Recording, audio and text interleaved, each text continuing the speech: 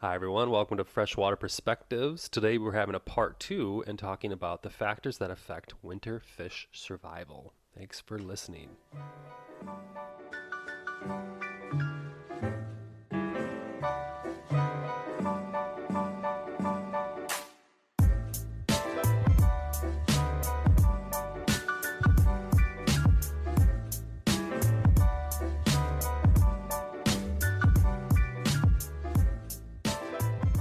And we're back.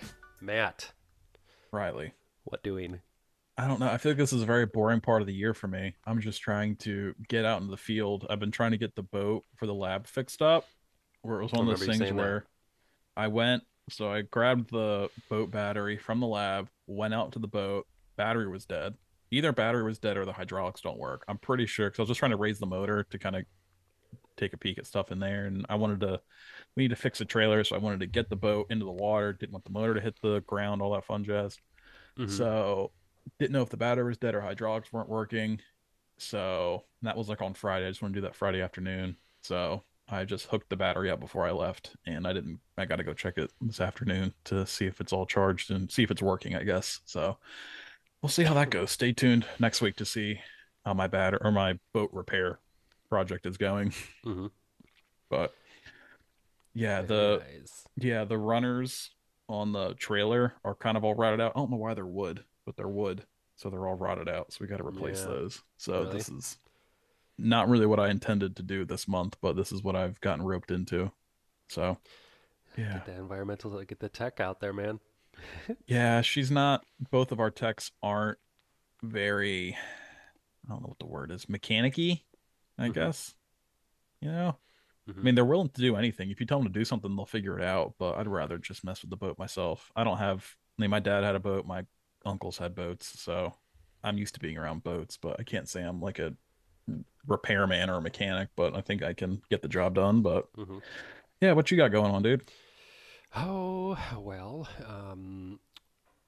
just living after COVID. That's right. Have Are you recovered? It's just literally catch up right now. Um, just got residual, but yeah, catching up from work and another head down type of week. Okay. And yeah, I'm gonna go ice fishing here. Well, that's next week actually. Shoot, I'm getting my weeks mixed up now. So yeah, so we're gonna be Uh, doing some ice fishing. So we stayed inside, kind of sucked type of week. eh.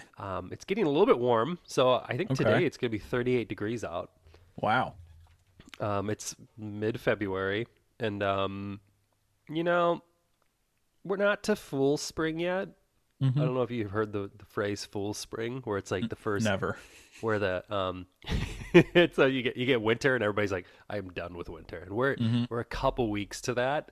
But then there'll be usually in early March, like just a little couple hints of spring, and then there'll Oh. be like a stint where it's like a week, maybe 9 days of nice warm weather, and people are like, "Yes," and then it gets cold again. Oh So yeah. this isn't Okay. full spring, but it's a Gotcha. remnant, or like it's Well, it, precursor.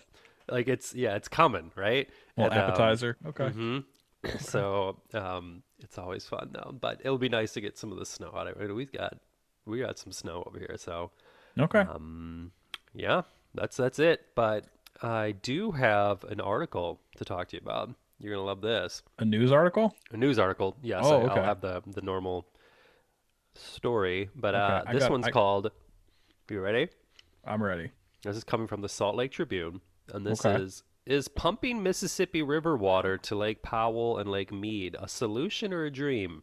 You son of a gun. I have that same one I was going to talk about today. You beat me to it. Ooh. When you had last week, I was like, oh, I hope he doesn't talk about the one. But Son of a gun, man. Yeah, I well, then found we it's both know we'll talk yep. about it. So yeah, so this is dated it's February 4th, Hmm. 2023. I guess is when it came out.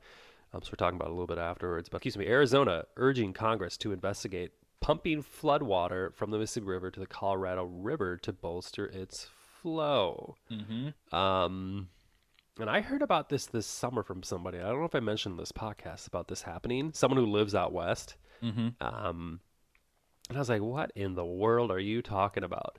Um, but yep, drought is very critical out there. There is a lot of snowpack apparently that's happening this season, so that's great. But Mhm. in lieu of that snowpack, an Arizona State professor of water law said the drought is so critical that this recent rainfall is like finding a $20 bill when you've lost your job and are evicted from your house. So God. it's like, okay. So it's like, Gee, yeah, that's a weird analogy, but I okay. know. Band-aid for a bullet wound is basically the recent uptick in precipitation. Both, it Okay. sounds like water, like rainwater and winter snow. Jeez, can't talk. A couple more highlights. Yeah, pumping Mississippi water from the to the Colorado River. We can move water, and we've proven our desire to do it. I think it'd be foolhardy to dismiss this as not feasible. Oh Said yeah. a professor from University of Michigan. Hmm. We need to know a lot more about it before we do it. Basically, is what they're looking at. Okay, so what's being proposed? So something that I saw in here that really stuck out to me was like this transporting water from one spot to the next really long ways. Like this isn't the first Hmm. time that this has been brought up. So Yeah. Apparently it's yeah, from they've tried this in like the 90s to bring this up. so a large scale could quite possibly. First off, Yeah. they also tried in the '60s Oh wow, in from the 60s. the it was called the North American Water and Power Alliance, and that wanted to redistribute Alaskan water Oh to the yes. Yes, yes, continent yes. using reservoirs and canals. Mm-hmm. It fizzled out though. Mm-hmm. But Kansas Groundwater Management Agency, they received a permit last year to truck 6,000 gallons Mm-hmm. of Mississippi water. Wait, what? Yeah, to recharge an aquifer. Yeah, but 6,000 gallons, that's not that much. It's really not. I thought it was 6,000 truckloads, but then I just reread it. But Yeah. yeah. So northwestern Iowa, like they pump dry their rural water utility and sell it to out of the state too. Like so this selling of water from Yeah. one place to the next, it's not That's bizarre. unfeasible. Yeah, it's 2021 in Arizona, there was a pipeline feasibility study by mm-hmm. former Arizona Governor Doug Ducey. Mm-hmm. Um, invested, so it would be a 1.2 billion dollar fund Mm-hmm. to look at bringing this water across states. Crazy. What do you think, Yeah. Matt? I'm still So panning through here. Like, yeah, so I have some of the numbers. I'm pretty sure we found the exact same Associated Press okay. article. So if I'm not mistaken, I have some of the numbers here from that article. So the closest estimates from some of those early feasibility studies, they haven't been peer reviewed yet, if I'm not mistaken.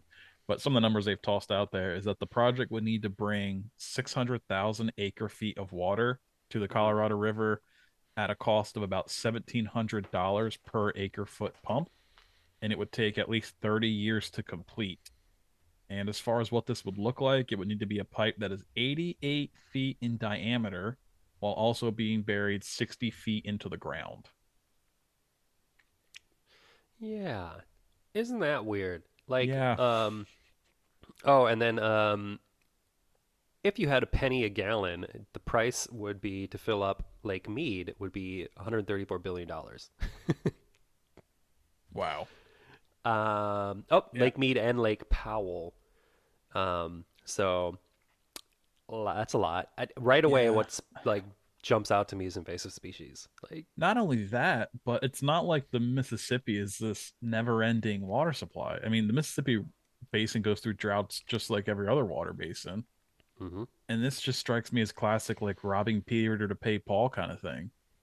like where I could see it really working, if like this was going through, would be like diverting the spring floods where there's just Yeah. that period of like just a crazy amount of water going through. Yeah, that's true.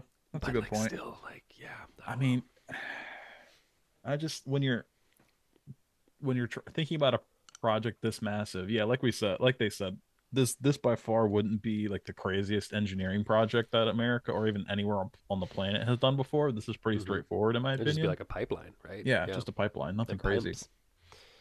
But it's the sheer cost. It's like what are the socioeconomic and political impacts of this? Who gets like I don't know. I think we got to see kind of what else comes from this. I don't like the idea of just I don't know. I don't like I guess the big thing we've talked about desalination on this channel a lot, but I guess the big thing with desalination is that it's less a cost issue, more a demand issue.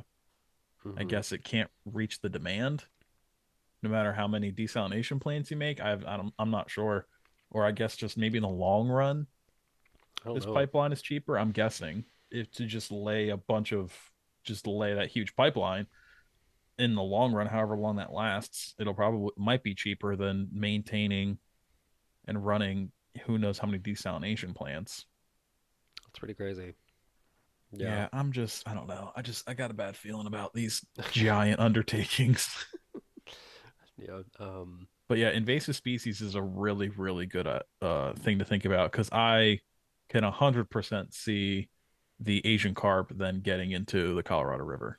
I just think of like, yeah, it's just a direct pipeline, literal pipeline, Hmm. and just a Yeah, school of carp just yeah, flying through. Uh,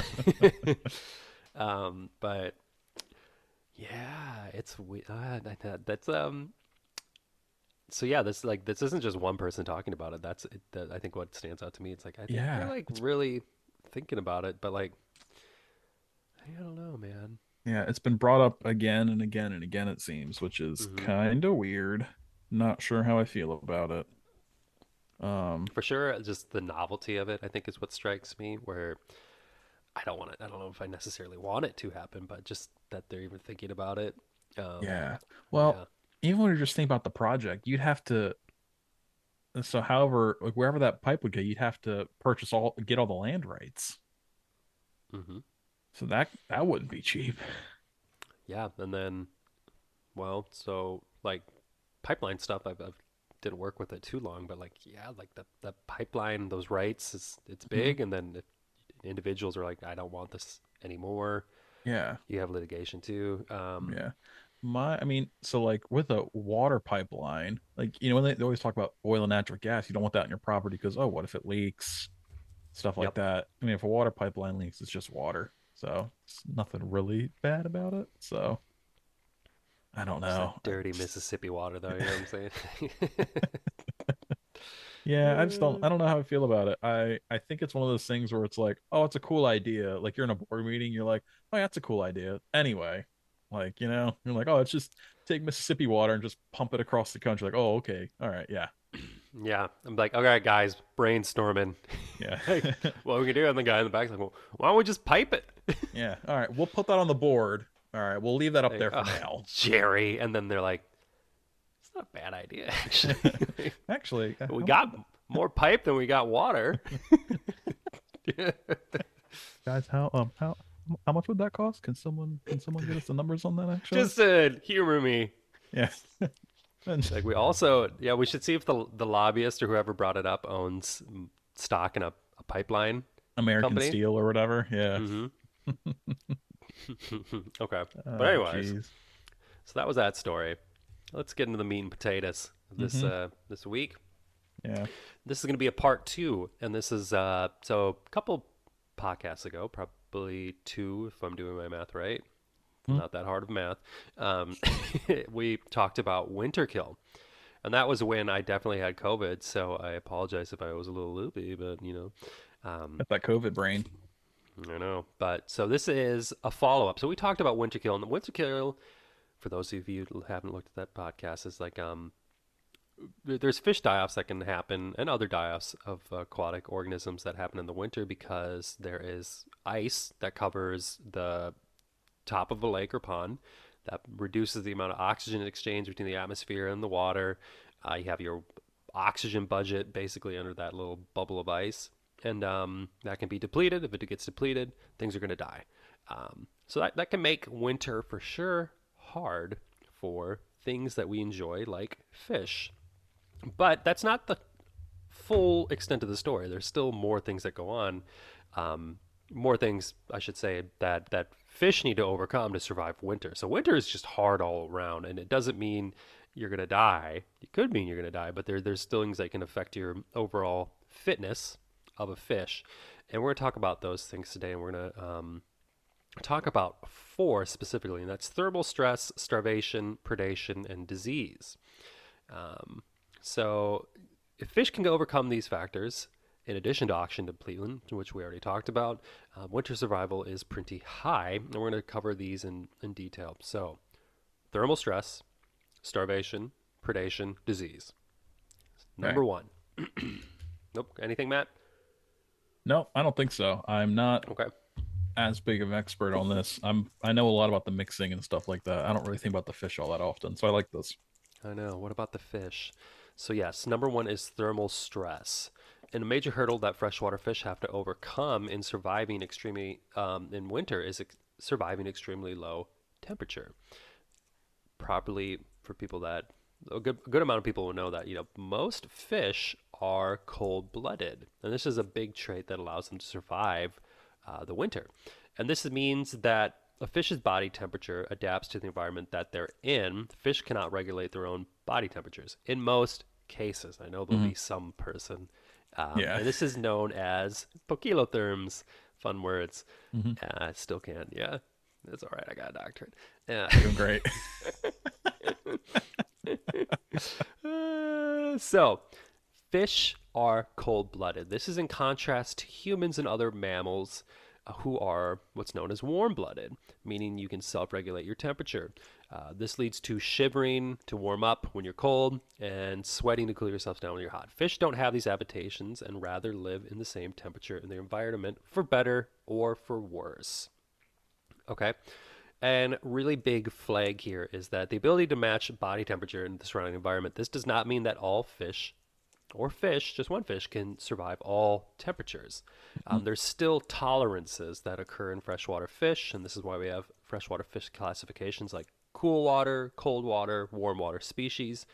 Um, to get in the really nitty gritty details, I had to do this for like my master's program, and I was like even within those ranges, there's so much range in there, and like just like us, you can fish that are, usually in a cold area, if they, if you warm them up over time or like build up that tolerance, they can survive warmer temperatures.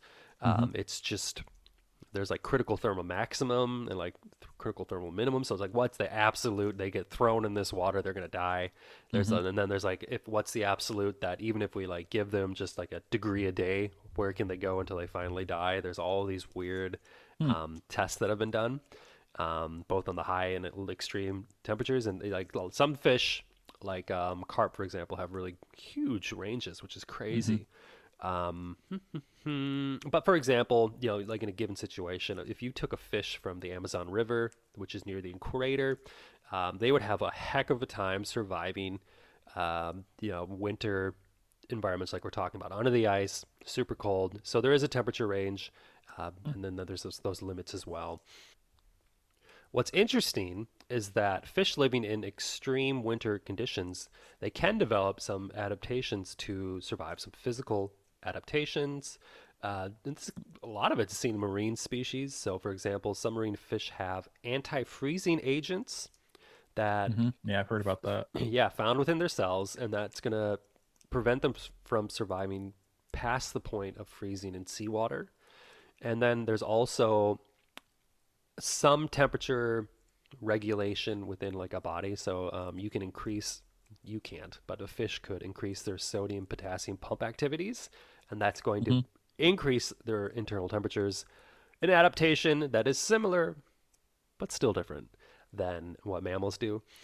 So there is some exceptions to the rule. They can get really fun, but Mhm.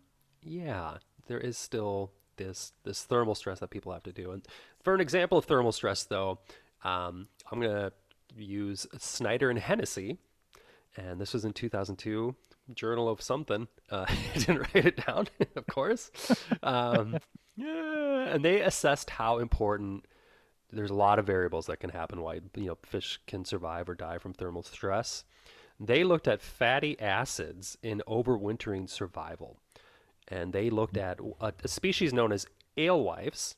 Okay, Yep. and alewives, they exposed them to a series of cold challenges to simulate winter conditions. Alewives are a forage fish in most cases, if I'm remembering right. And what's interesting, or a point that they're looking at, is that some of these alewife populations are prone to massive die-offs. And researchers want to know why. So massive winter die-offs can happen. And indeed, in the studies, Snyder and Hennessy found that some alewives died after being exposed to extreme cold. However, some did not. And that's like, why? Why within the same species, these different temperature ranges that we're exposing them to, some are dying at this really cold, but some are not. And they looked into it more and they found that fatty acid content in the cell membranes of alewives was to blame, or was the attributing factor of why they survived. So Huh. dead fish had lower levels of unsaturated fatty acids, while survivors had higher levels of monosaturated fatty acids. So more fat, even within a different species. That's interesting. They looked at it further and looked at, well, maybe these fish had different diets before the Hmm. test occurred, and that's why some had fatty acids, some didn't, or different types of fatty acids. They found that that wasn't to be the case, though. Even when fed like the Huh. same diet, some had just this different composition of fatty acids within the same species. So, what they attributed was a genetic predisposition to being better suited for harsher winters. Hmm. So, even within a single species, so that, if you take it in a human standpoint, some people are adapted at, better, their genetics. I'm thinking like Nordic people, right? Like in the winter, and they can just survive winter. Um, any questions there, Matt? So it was just down to, so it was the type of fat or like the actual amount of fat? It was the amount of fat that Okay. was like the number one, and Okay. that was just because there was a Huh. genetic predisposition. So I'm wondering too, and Man. I didn't look into this, if they got it, the alewives from two different lakes, or if this was like this is the, Yeah. the same thing within the same lake, because that would raise the question like, is the genetic predisposition be like, okay, um, this is preventing a population of Hmm. alewives from, if it got really cold, not all of them are going to die if there's that Hmm. genetic mix up in a single Yeah. lake.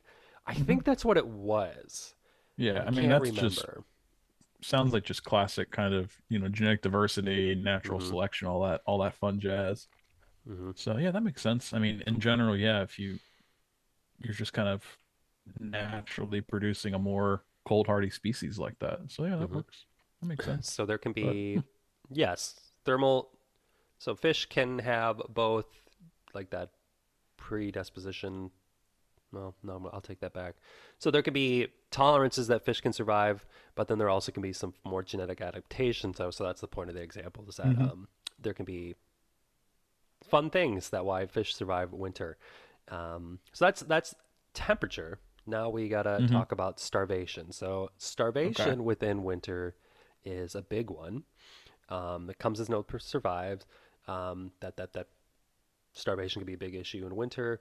In an article by Miranda in 2014 in the journal Lakeline, got it this time. Woo! Nice. The author provides three strategies related to metabolism. So when we're talking about starvation, talking about metabolism at the almost the basic sense, that fish can utilize to get through winter. And okay, so these three strategies to survive starvation: energy storage, so how much you bring it in; energy Hmm. conservation, so how you use that energy storage; and then the Hmm. third one, which is kind of related, is called energy allocation. I'll talk about that a little bit later. That's really more Okay. so for reproduction energy allocation. Gotcha. But the ins and the outs, that's the big crux of this one. So, Yep. energy storage. So, think of the videos you saw perhaps when you were young, Matt, trying to become a biologist, and you see the bears in Alaska, and they're just eating crazy Hmm. amounts of fish to gain mass Hmm. before winter. I always think about that. Like, that's how you survive winter, man. You gain mass. Well, that's what fish species do too. So, Makes sense. to survive the winter months, you better be working before winter occurs. So, accumulation of energy during non winter months is critical. During the months that winter occurs, though, when this energy stores are being used, fats like lipids and glycogen, they're metabolized first. Muscle tissues would be metabolized if starvation is severe. That occurs in humans, I believe, as well. Fats and lipids. Hmm. Burn fat, then muscle, usually.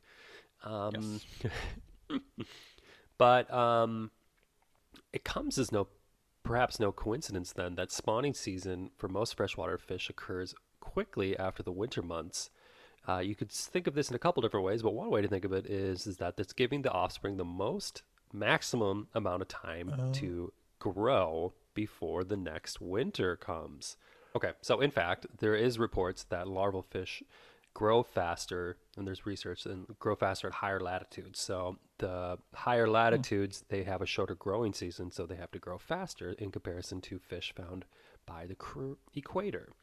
Hmm. This, I guess, doesn't really. This is just by latitude, though. It doesn't go into effect of like prey size, all that. So I Yeah, think there's a lot more to it, but this is it's just boiling interesting. down one of those Yeah. factor variables. Hmm. Yeah, usually too, like the general, at least the general principle, at least when I was kind of coming up, was that when you think of temperature and how things work faster at higher temperatures just because like chemical reactions happen faster. So if you had Hmm. Hmm. kind of two organisms, one's living in a colder ecosystem, one's living in a warmer ecosystem, you'd expect the warmer to grow faster. That's interesting. Hmm. Did not know that. Hmm. Yes. So that is energy storage. Now we got to talk about okay, you get the energy in. Now how do you conserve it before Hmm. it goes out? So bringing it in. Now we're talking about going out. And if storing energy is the first act to survive in winter, then responsibly using that energy is the next act to survive. Luckily, so this is where fish kind of have good luck, is that their metabolism, and when I talk about metabolism, I should have mentioned this earlier, respiration, digestion, overall activity is slowed to very low levels in the winter months relative to their summer metabolism. So just implicitly in the winter, everything slows down, which is good because then that means they're storing more energy and not using it. Um, that can be a godsend in the winter months, like we talked about, especially if it gets really severe. Um, and what makes this even more of a godsend is that life in freshwater ecosystems under the ice begins to slow down entirely. And we talked about that last couple episodes ago. Fish prey, like zooplankton, other fish species, will have a reduction in metabolism and growth, making their prey items in short supply.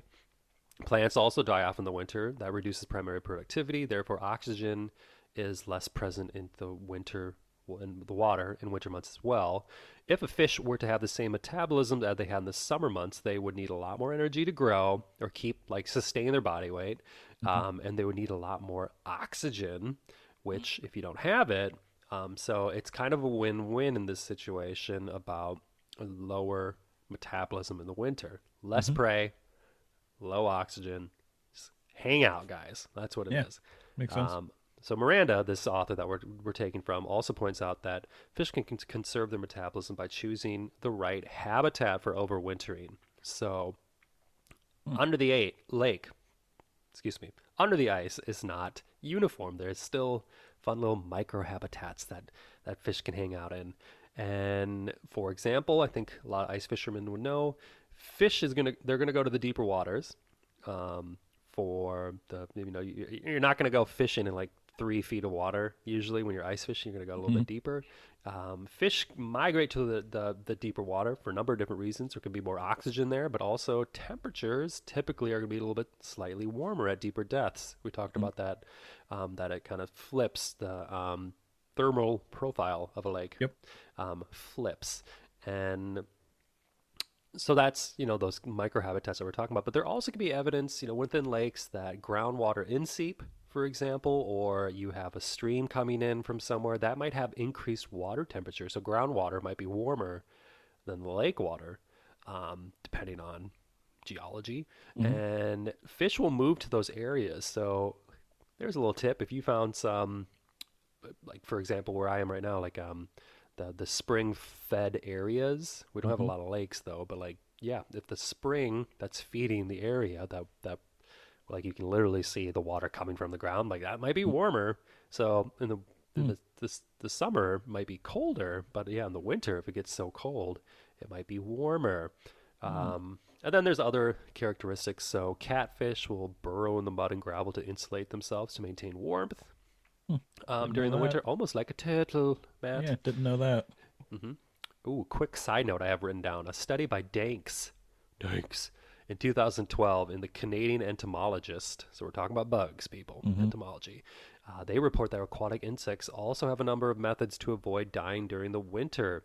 and this prevents their body from freezing. A lot of them prevent the body from freezing. That's kind of like how they survive if they Mm. don't just end their life, life cycle, I should say. They don't just cut it That's off, it. but like, Too cold for yeah, me. they're like, no. Some insects will go into a state of torpor, even produce protective barriers like cocoons or eggs. With hard outer crusts, bug populations will wait out the winter season until better conditions arrive. Makes sense. Make sense. Yeah.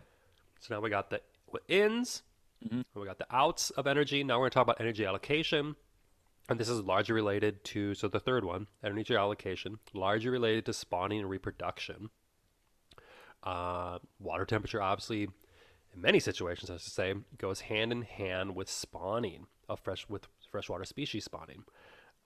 Cool and cold water species, they're going to wait until this, well, I should say cool and warm water species will wait till spawning during the spring when water temperatures increase.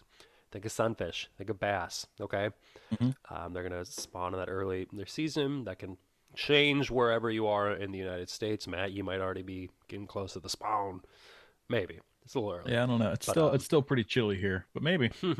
but so that occurs right after winter. Hmm. So that begs the idea of that it's really critical that spring spawners do not use their full energy stores during the winter months. Otherwise, they're gonna have no energy to spawn. Okay.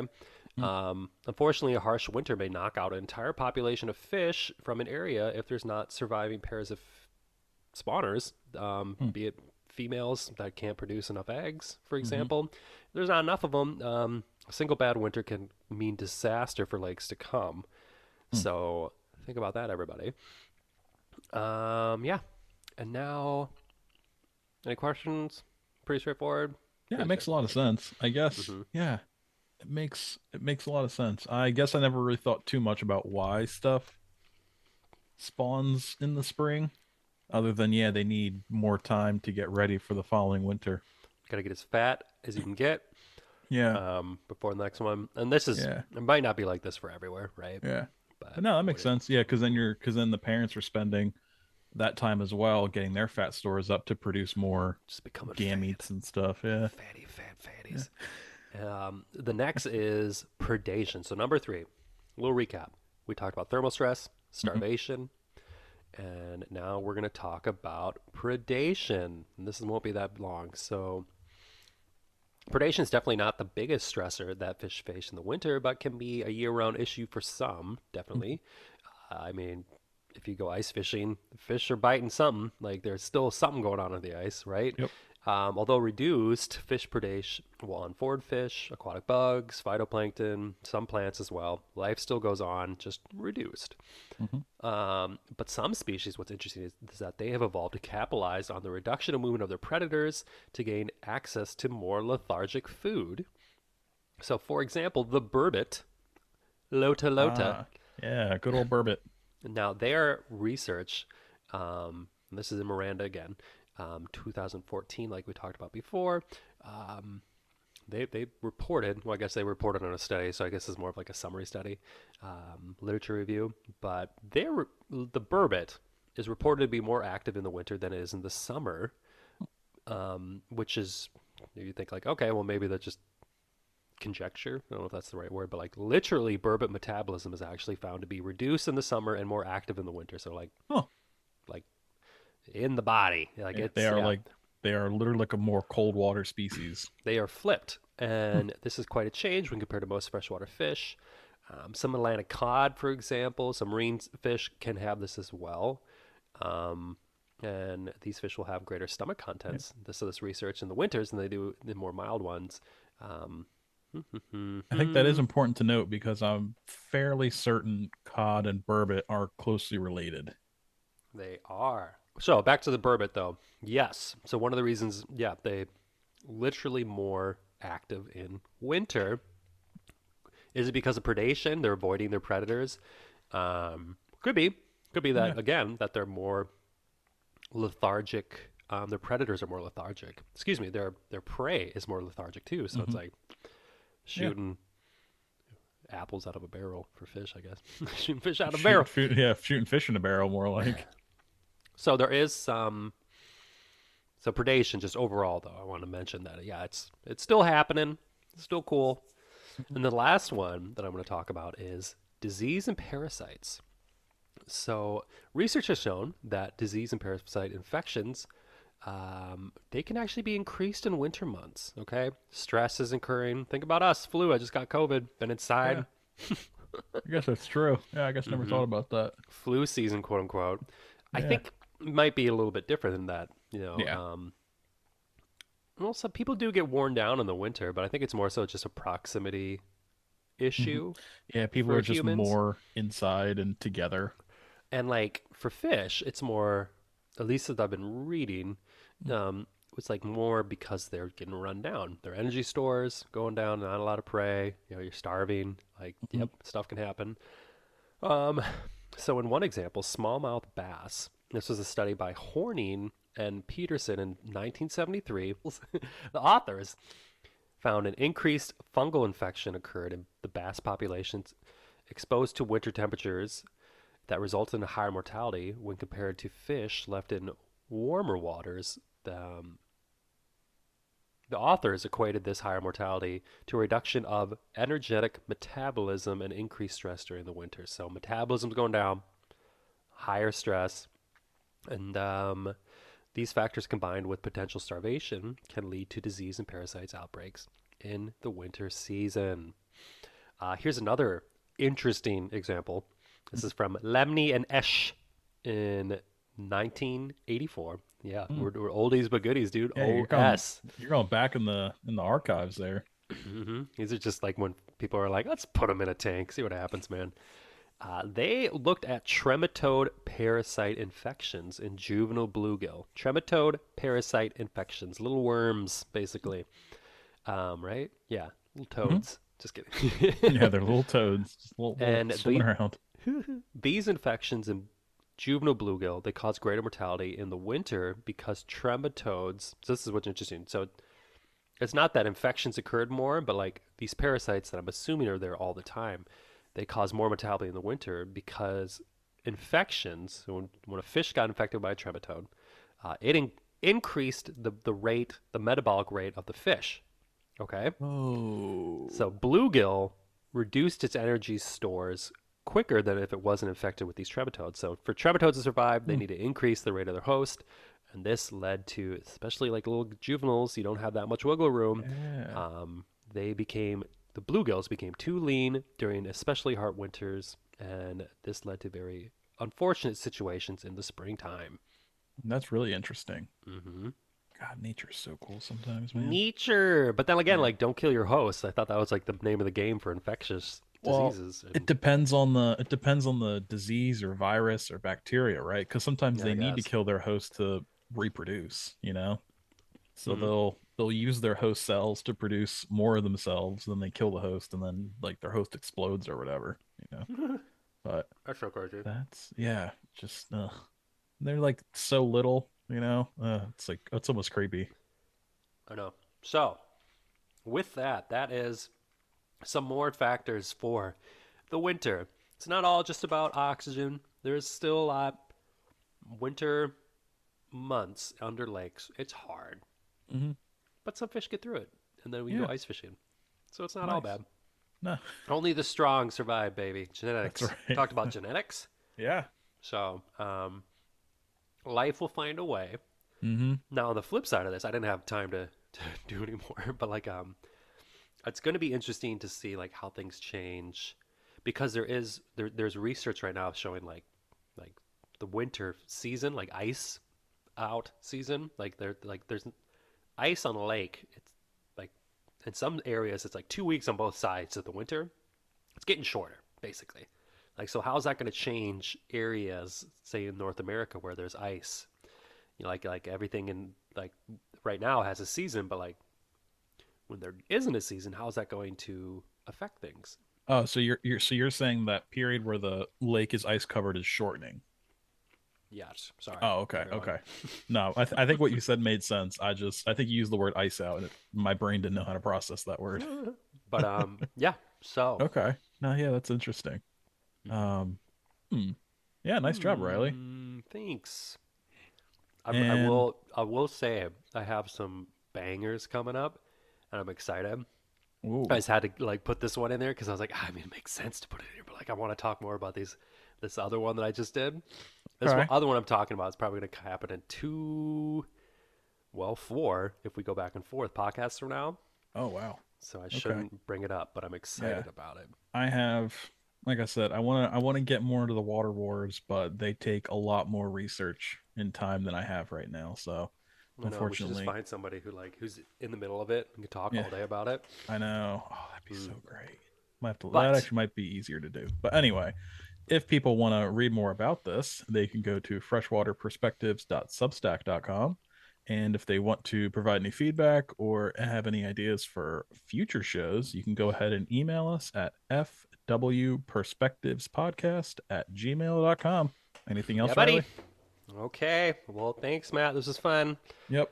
Have a good week. Thanks, buddy. You too. See ya.